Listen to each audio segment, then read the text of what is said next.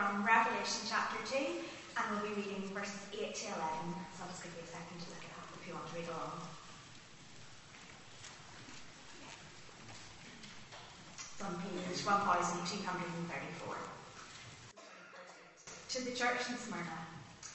To the angel of the church in Smyrna write, these are the words of him who is the first and the last, who died and came to life again. I know your afflictions and your poverty, yet you are rich. I know the slander of those who say they are Jews and are not, but are synagogue of Satan. Do not be afraid of what you are about to suffer.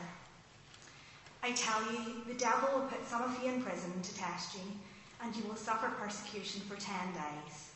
Be faithful, even to the point of death, and I will give you the crown of life. He who has an ear, let him hear what the Spirit says to the churches. He who overcomes will not be hurt at all by the second death. Amen.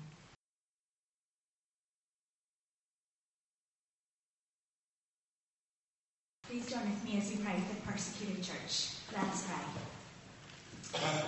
Heavenly Father, as we read the words to the church in Smyrna, our thoughts are brought to Christians across the world today who are persecuted because they have come to faith and life in you.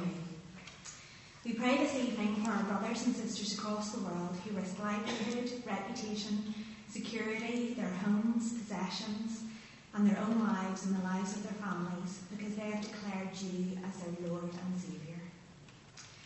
When we look at the horrors they experience and the experience of fellow believers, we are struck by how complacent we can be in our freedoms and our privilege, and how often we can forget those we call brothers and sisters who are suffering for sharing the gospel. Lord, we're sorry when we're complacent, and Lord, we're sorry when our hearts are hardened to the plights of Christians across the world. Lord, give us hearts that are burdened to pray for the persecuted church and see our place in the ministry of sharing your gospel in these countries by praying for your people there and the message they have to bring of joy and of new life. While we do not know all of their names or even any of their names, you do. You know them and you're with them, and it's for these people we pray. Father, for individuals in countries like Iraq and Iran, Syria, Nigeria, North Korea, most of the stands, and so many countries we can't even name, we pray that they will remain strong in their faith and trust you and know you with them, even in the worst of physical and psychological abuse. Lord, we pray that they will experience and know your love and your joy and your peace that is nothing like any human comfort can give. Lord, we pray that they will be faithful witnesses to others, and the work of those who seek to stamp out your church and your gospel and your name would be thwarted. That you would be with your church, and that through the message you have to share through them, many would come to know you as their Lord and Saviour. We give thanks for the stories of whole villages and communities coming to faith in areas of East Asia and some of the Islamic State strongholds, and we pray for these new believers. We pray that they will receive help to grow spiritually, will be protected and provided for should their family or community turn against them, and we will pray that they will have courage to lead others to know you. For the leaders of these churches, we pray that you will give them wisdom and guidance as they seek to lead their people to faith and to equip their churches to faithful witness for you, and also to seek to know how to protect them and balance looking after them while sharing your gospel. Lord, for the governments in countries like Iraq and Iran, North Korea, and so many others we couldn't even list, Lord, we pray for those that seek to persecute your church or those that just do nothing to stop it. We pray for a change of heart amongst these leaders. We pray for transformation like we see in your servant Paul. And Lord, we know that no one is beyond your salvation. And we pray that rulers and kingdoms will be changed by people coming to living relationship in you. Finally, we pray for organisations like Release International and Open Doors who work tirelessly for your persecuted church. Lord, further their work and work through them. Father, we lift all these prayers to you, who knows, who loves, and who is mighty to save.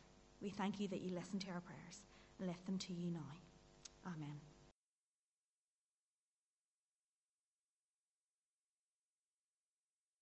Would you mind turning to page 1234?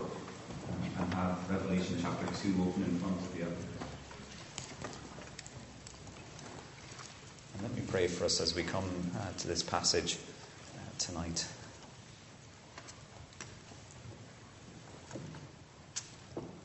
Father God, as we read this passage tonight, as we absorb what it is saying from your Spirit, we pray, Lord, for your help to understand it. We pray, Lord, if it's preparing us for the future or preparing us for now, we pray, Lord, that you'll help us in our hearts and minds to become clear about who Jesus is, what he promises, and what it means to follow him in this time and place, we pray. For we ask it in Jesus' name. Amen. Amen. Amen.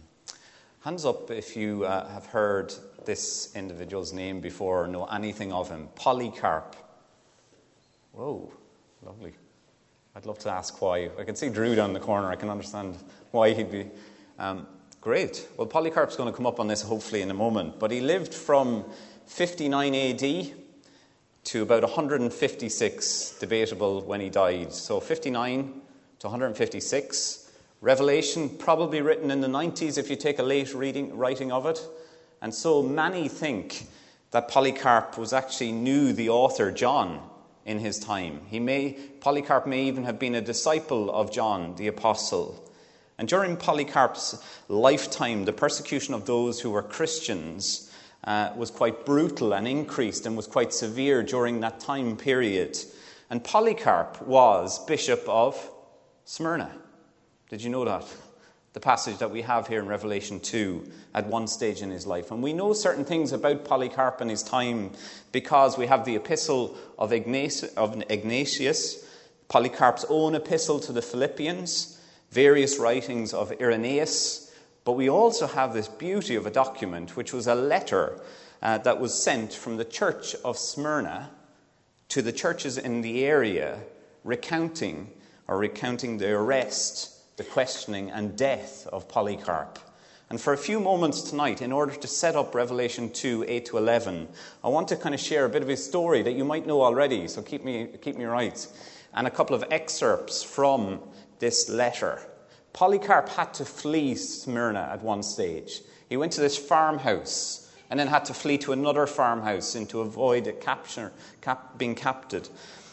And we're told that once he was arrested, he was brought back and brought into the great stadium or the arena, as it were. And the proconsul told Polycarp this. He said, "Swear by the fortune of Caesar. Change your mind. Say away with the atheists. Take the oath, and I shall release you. Curse Christ." And Polycarp replied in these beautiful words. He said, 86 years I've served him, and he never did me any wrong. How can I blaspheme my king who saved me? And then the proconsul goes on and he says this, "I have wild beasts. I shall throw you to them if you do not change your mind." And Polycarp goes, "Call them. I can't repent from what I believe in." And the proconsul goes on and says to Polycarp, "I shall have you consumed with fire if you despise the wild beasts, unless you change your mind." And then Polycarp said this, The fire you threaten burns but an hour and is quenched after a little. For you do not know the fire of the coming judgment and everlasting punishment that is laid up for the ungodly. But why do you delay? Come, do what you will." And so Polycarp was sentenced to be burnt at the stake. He wasn't nailed down. He requested that he be tied down in order not to be restrained. And before his death, he prayed the following words. And I'm not going to read it all, but it says this. He prayed, "Father God Almighty, I bless thee, because thou hast deemed me worthy of this day and hour, to take my part in the number of the martyrs, in the cup of thy Christ, for resurrection to eternal life of soul and body, in the immortality of the Holy Spirit, among whom may I be received in thy presence this day as a rich and acceptable sacrifice." And you know something? The account of Polycarp's death and times are inspiring. He's a little bit plucky, isn't he, to say the least. And even though that was a few decades later than what is recorded in Revelation 2 that you have before you, it gives you an insight into the intensity of the persecution and pressures that faced Christians, the church, at Smyrna during that time, even though it was further back in time. And the questions that we have to keep in mind tonight as we look at this passage is, what does this letter to the church at Smyrna say to those who face persecution, opposition, ridicule because they're Christians? What biblical truths are contained here in these small 3 verses that are vital or essential so that his people remain faithful in the face of affliction? And how do these verses encourage, spur on, motivate Christians who are hard-pressed for the sake of the gospel, even to the point of facing death? So let's come and find out whether those 3 questions are answered within this passage tonight. And unusually, I'm not going to start in verse 8. I'm going to jump to verse 9 tonight, because I want to start with the title of this, that Jesus knows, in verse 9. Because verse 9 says, I know, do you see it? I know your affliction. And if you want to look at the other letters, you see this phrase, I know, recurring throughout each of the 7 letters to the churches. In 5 of the letters, the phrase is, I know your deeds. Ephesus 2:2, do you see it? Just pop your eye up, I know your deeds. Thyatira 2:19, I know your deeds. Sardis, I know your deeds. Philadelphia, I know your deeds. Laodicea, I know your deeds. But when it comes to 2 of the letters, Pergamum 2:13, there's a different phrase, I know where you live. And a letter to the Smyrna is different too. It says, I know. And there are 3 things that Jesus knows about his people here in Smyrna. The first thing is, verse 9, I know your afflictions. The word afflictions here is the word for persecution.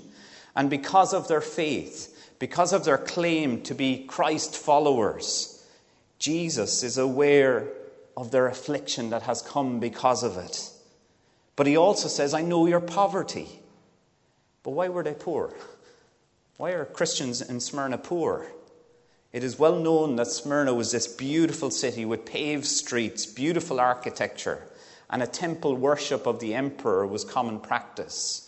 And so if you were involved as a Christian in business or in a trade guild, it often involved paying your dues or respect to the emperor or temple worship. So it was not unknown for many Christians to be booted out of their business guild because they were not complying to pagan practice or worship because of their Christian convictions. This meant that they struggled to support themselves. There are many Christians who were in the poorer classes anyway, but many Christians had their property stolen or destroyed or taken away from them. You see, at this stage, Christianity is no longer seen as just a little offshoot of the Jewish religion. You see, the Jews had a special arrangement with the Romans. They were safeguarded. They could practice their religion. But at this stage, Christianity is moving out of the shadow of Judaism, out on a limb. And so Christianity was seen as bad for society, social order and harmony, particularly within a Roman setup. And so many Christians in Smyrna were poor in poverty. And Jesus says to them, I know your affliction. I know your poverty. Yet, you're rich. That lovely reminder that even though these Christians have very little material possession, even though their status in society has been lowered, even though they may not have great wealth, Jesus comes and he says, I know your affliction, I know your poverty, but you know something, you're rich. You're rich. And it almost seems like a great paradox, doesn't it? A contradiction. How can they be poor yet rich? They're rich because of their union with Christ, his promises and his infinite resources. And yes, they have nothing of worldly goods, power or status, yet they're rich in him. And he comes in the midst of their affliction and their poverty, and he reminds them that they are rich in Christ. And thirdly, in verse 9, Jesus says to them, I know the slander you face. These Christians have faced affliction, which has resulted probably in their poverty And that persecution has probably come about through the slandering of others. Slander here means accusations or bringing someone's character, name or belief into disrepute or tearing it down by saying something wrong or misleading about them. And the slander here has come from a specific group. Do you see it there in verse 9? It comes from those who claim to be Jews but are not. In fact, they are the synagogue of Satan. It's not holding back here, it's God's word when it says, you're the synagogue of Satan. They think they're Jews. It is taught that during the period of history that the Jews were keen to keep their liberty of worship and freedom of religion in the Roman Empire. And so they opposed and accused the Christians of not being part of the people of God. And you can understand how that would be, can't you? If they believe in Jesus who was the Messiah, which the Jews certainly didn't, you can see how they could have been maligned. They believe in this Jesus, this Christ, this one that they claim is the King. And they separate them. And Jesus puts this right here in verse 9, and he says to them, they claim to be Jews, part of the family of God, but in fact they're not. They're doing the opposite. They're the work of Satan, the synagogue. And here Satan is the adversary, the enemy. One commentator says the following about the Jews and Satan. He says this, the claim of the Jews to be the people of God is removed by the fact that they are tools of Satan against God's true people, the church. And sadly, the Jews did the same with Jesus when he came, didn't they? They claimed to belong to Abraham. Our father is Abraham. That's our heritage. And they didn't recognize who Jesus was as the coming Messiah, the one that they rejected his authority and teaching. And Jesus said to them plainly in John 8, verse 44. Imagine hearing these words. When you think that you are the people of God, you belong to your father, the devil, and you want to carry out your father's desire. He was a murderer from the beginning, not holding to the truth, for there is no truth in him. When he lies, he speaks his native language, for he's a liar and father of lies. Imagine being so deluded that you think you are the people of God. You think you have a claim to be his people. And then it comes around and says, you're actually part of Satan and the synagogue of Satan and working against God. And it's the same damning indictment here on those in Smyrna too. They belonged not to the family of God, but to the purpose and house of Satan, the enemy of God and his people.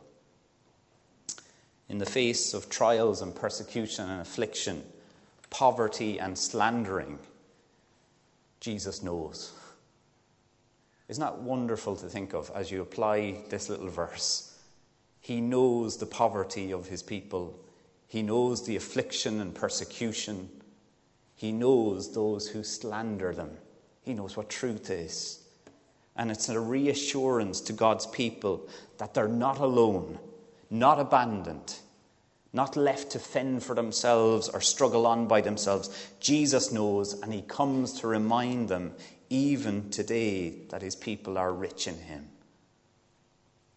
But as we see this first part in verse 9, verse 8 is a key verse in order to establish what it is. Because here, this type of opposition and persecution, in the midst of it, the church of Smyrna is reminded about who Jesus is.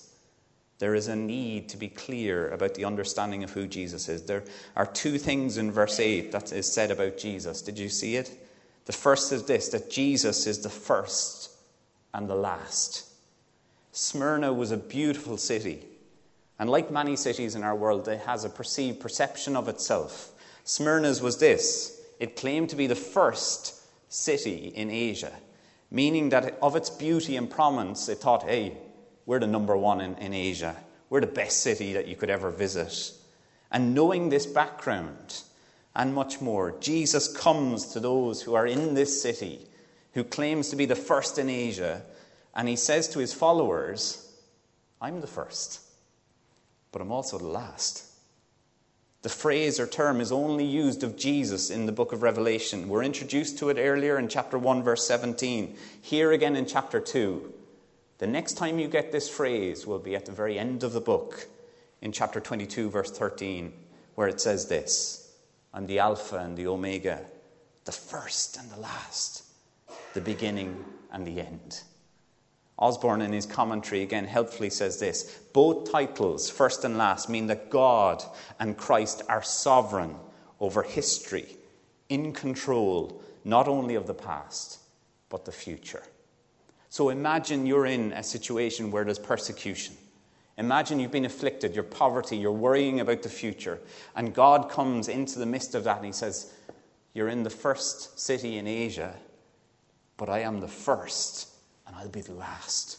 I will always be here. I will be in control. And that is the kind of biblical truth that you need to face when up against affliction. It's the type of reminder that you need to hold on to, that Jesus will still be here when this city crumbles. And here Jesus is ultimately the first and the last. Not some city and its residents who seem to have all the power and control when it comes to making life miserable and unbearable. Jesus is sovereign, in control, because he is first and last. But Jesus is also the one who died and came to life again. Do you see that little phrase? If you lived in Samaria in those days, you would have known that the city itself died. It was destroyed one time before Christ came. And later it was rebuilt by Alexander the Great. This city, its history and its people, if they knew its culture and background, would have known something of what it was to die and be reborn. But on a deeper spiritual level here, Jesus is encouraging these Christians, believers, by recounting his death and resurrection. Throughout these few short verses, God's word is a warning to these believers. Verse 10, do you see it? You're going to suffer. Some of you will be imprisoned. There will be a certain time limit set on it, maybe 10 days, whether you take that literally or symbolically, that is going to come even to the point of death. There is the possibility that some of these Christians will die, that the suffering, that the imprisonment will mean coming to the point of death. Their poverty may cause illness and death. And Jesus is reminding them here that he is the one who died and who came to life again, speaking of resurrection hope that is found in him. And for the Christians who's facing death, well, my Jesus died, but he came to life again. And so for the believer, if I die, I'll be raised with him again. Many Christians today are suffering for their faith. Many Christians are coming under greater pressure in their work life to squeeze God and their Christian beliefs out of their work environment and public sphere. These verses are a timely reminder in our times too that suffering is inevitable for the Christian life. That we're not promised a life of no trials or opposition or no persecution. Jesus warned his own disciples. He said this to them: you'll be handed over to be persecuted and put to death, and you'll be hated by all nations because of me. James, writing to believers, said this: consider it pure joy whenever you face trials of many kinds. Peter, writing to the Christians scattered across our area, said this: in this you greatly rejoice, though now for a little while you've had to suffer grief in all kinds of trials. But underpinning these warnings from Scripture about the type of follower that Jesus has is the expected words of Revelation 2, that Jesus died and is the living one. And so for the Christian, death is never the end, but resurrected life in Christ is the reality for those who are his. What a wonderful words of who Jesus is. He's the first and the last. He's the one who died and was raised, and the implication that they are for the Christians in persecution and affliction. And then thirdly, we come to the promises, which you've probably all been waiting for. These great promises that come in these few verses. You see, in the eye of the storm, when faced with the possibility of apostasy or poverty or real pressure to give up your Christian faith for an easier life, a life which may lead you out of poverty and accusations of others, Jesus at the end of verse 10 makes a promise to these Christians in Smyrna. He says to them, do you see it? Be faithful even to the point of death, and I will give you the crown of life. He says this to the church, to his people. And you know, in Roman culture and times, when an athlete won his race or his wrestling match, Or when the army general returned from being victorious from battle, they were rewarded with the victor's wreath. It was a symbol that they'd been loyal, victorious, and it marked them out for a reward. It was put on their head. They were praised and welcomed back. And it's the same idea here in verse 10, that Jesus is promising these Christians who remain faithful, he will give them the crown of life, eternal life. This crown symbolism or idea can be found in various parts of the New Testament. Let me read a couple just to highlight it for you. Here is Paul's words, and he says this, "Henceforth there is laid up for me the crown of righteousness, which the Lord, the righteous judge, will award to me on that day, and not only to me, but also to those who loved his appearing." Jesus will hand over the crown of righteousness to his people. Or take James, he says, "Blessed is the man who remains steadfast under trial, for when he stood the test, he will receive the crown of life, which God has promised to those who love him." Peter, "And when the chief shepherd appears, you will receive the crown of glory that will never fade away." And then the end of our Revelation 3:11, which we'll look at in a couple of weeks, he says this, "I'm coming soon. Hold fast what you have, so that no one may seize your crown." These promises of Jesus are there to motivate. It is here to keep our eyes fixed on what is to come. It's here to encourage these Christians. Trials, suffering, slandering, opposition will do its best to keep our hearts and our minds on the temporal, the immediate, the situation. But this promise lifts our hearts and our minds to think beyond, to that glorious time when Christ will give his people, his children, who are faithful, the crown of life. Perhaps it will be with those words, "Well done, good and faithful servant, enter in." Folks, that's the motivation for any Christian as we journey in this life. We're going to talk in a minute about what it means to be persecuted and slandered. But that's our motivation, to receive from Christ that crown of life, that crown of righteousness, that crown of glory from him. And Jesus motivates his people here in Smyrna with these words, "I will give you the crown of life." The second promise of Jesus is found at the very end of verse 11. He says, "To he or she who overcomes, remains faithful to the end, they will not be hurt at all by the second death." When this verse speaks of the second death, it is referring to eternal punishment.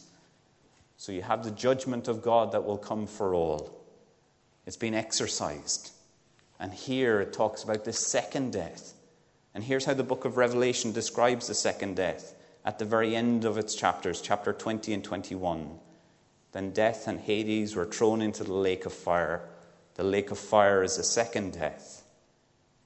Revelation 21, "But the cowardly, the unbelieving, the vile, the murderers, sexually immoral, those who practice magical arts, the idolaters, all liars, their place will be in the fiery lake of burning sulfur." This is the second death.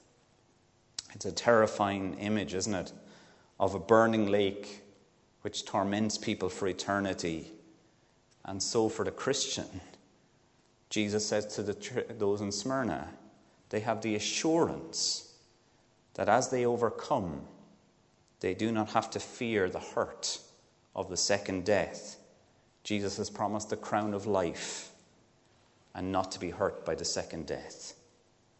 Osborne again says this, "A suffering church like Smyrna needed the assurance that their ultimate future was already secure, even though their present lives were distressing." Most of us worry about the first death, don't we? We worry about getting old. We worry about how it'll all end. And here the Bible says to those who are Christians, I'm the one who died and came to life again. So don't worry about the first death. But also don't worry about the second death for those who are believers, who overcome, who remain faithful. And lastly tonight, the challenge. At the end of verse 11, or start of verse 11, it says this, "He who has an ear, let him hear what the Spirit says to the churches." I'd like to end our time tonight thinking about this. How does knowing who Jesus is, how does holding on to the promises that he makes and seeing the challenge to hear and listen make a difference to our own context, our lives and times? It will be easy to apply all that we've heard tonight to our brothers and sisters in what has become known as the persecuted church. We've even prayed for them, and it is right for us to pray for them. But ask yourself this: what is this passage preparing us for in the future? And how does it challenge us now? Perhaps in the way that we avoid suffering at home, at school, in university, at work, and even in the church. The gospel of Jesus Christ will divide people. It will cause for some great joy, receive it in, but others will be antagonistic as the lordship of Jesus is told. It will cause a mix of responses when Jesus is declared the way, the truth, and the life in a pluralistic society, in a tolerant, intolerant society. The question is this: are you experiencing suffering as a follower of Jesus? Are you prepared in your heart and mind for that opposition or that suffering or persecution? If so, what will you cling on to? What will be your motivation to stay loyal and faithful to Christ, if it is coming or if it will in the future? I mentioned at the prayer meeting 2 weeks ago that I had the opportunity to see the film Silence. I don't know if some of you have seen it, by Martin Scorsese's directed, and Liam Neeson, who's a cameo really in it. It's about how Christians in Japan survived and were thriving in some cases at one stage, and then the Japanese authorities cracked down on it. And there are some moments in that movie that are hard to watch, as men are hung on crosses where they drown because the incoming sea took them over. Others are hung upside down with their faces in pits, and they're called to recant their faith. And then there's a moving scene where one of the Christian priests is called to step on an image of Jesus as a sign that he's given up his faith. And something deep inside you goes, don't do it. Almost within me, I was like this: please don't do it. And then he does. I've ruined the film. And he does. And he gives up, and then he goes into this kind of world of being involved with the Japanese, and you never really know whether he's fully apostatized or not. But you know something, all the way through that movie, it forced me to think, what is the future for Christians? If it was like that it was in Japan a couple of years ago, what will the next 30 years be like? Would I survive? Would I be loyal? Would I have given up? What would you have done in those circumstances? Would you have remained loyal to Christ, or would you have wilted, reneged, chose to disown him because it was easier? Our generation and generation that's coming up next needs to be prepared to hold true to Christ and his word. We need to be prepared to suffer and face slander, people frowning at us, neighbours thinking we're mad or uncomfortable with us, even court being maligned as bigots, homophobic, haters of people. In the Republic of Ireland, when they had the same-sex vote, there are many Christians that were afraid to speak up because they were called haters of people. As you read the gospel, it says love God and love others. And to be called a hater of people actually goes against the gospel tenets of the gospel. And yet that's what many in the Republic of Ireland were told. You hate people. Surely you want this vote to come true. We need to be praying for the next generation. If you're an older generation, pray that they will be prepared to be faithful.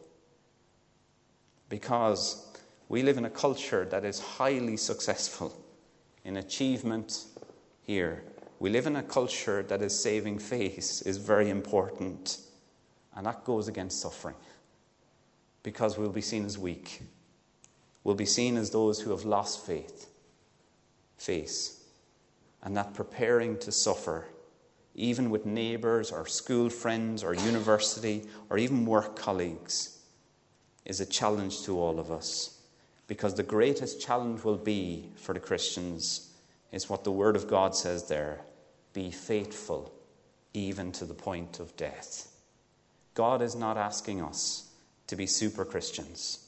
He's not even asking us to be hipster Christians, if that makes any sense to you.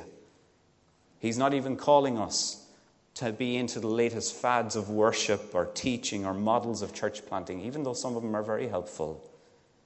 But rather he's calling his church, collectively his people, individually, to be faithful in their walk and love of him. Faithfulness can be perceived as boring, unattractive. But you know something? In the sight of God, it is faith-filled and it is beautiful. This week, in the near future, whenever persecution and suffering comes, in whatever shape or means, we need to remember who Christ is. He is the first and the last. He's the one who died and came to life again. We need to remember Jesus' promises for those who remain faithful and overcome, that he gives the crown of life and no second death will hurt you. The Bishop of Smyrna, Polycarp, prayed to God that day as he was about to be burnt at the stake. I bless thee, because thou hast deemed me worthy of this day and honour, to take my part in the number of the martyrs in the cup of Christ. You see, being a follower of Christ means sharing in Christ's suffering.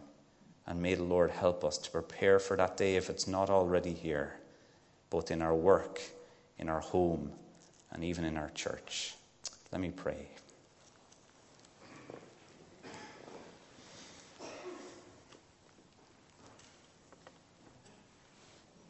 Gracious God and Father, we thank you tonight for your word to us. And Father, we confess that we confess that we have avoided suffering, that we've avoided uncomfortable situations where we could have spoken of you, and avoided it because we didn't want people to think badly of us, where we didn't want to lose face, where we didn't want to upset people. And Father, we pray that you'd forgive us for our avoidance of following in Christ's footsteps, of being lovers of people and lovers of you, we pray, so that people may know more of Jesus. We pray, Lord, as we read this passage, it is easy for us to think of our brothers and sisters across this world, and we pray that they would know Jesus as the first and last, the one who died for them and came to life again, the one who will give them the victor's crown, and where no second death will have an impact on them. But Lord, we pray as we come into our own times that, Father, you'll prepare our hearts and our minds to remain faithful to you, that we will overcome. Lord, we'll make mistakes, we'll doubt at times. But Father, we pray that you'll help us to see who Jesus is and to hold on to his promises and to face whatever it is that we face in our work, in our home, and in our church and society, that Jesus may be lifted high, so that one day he will give that victor's crown and say, well done, good and faithful servant. Father, help us to understand what you're saying to us tonight. Help us to apply it, and be with us, we pray, for we ask it in Jesus' name. Amen.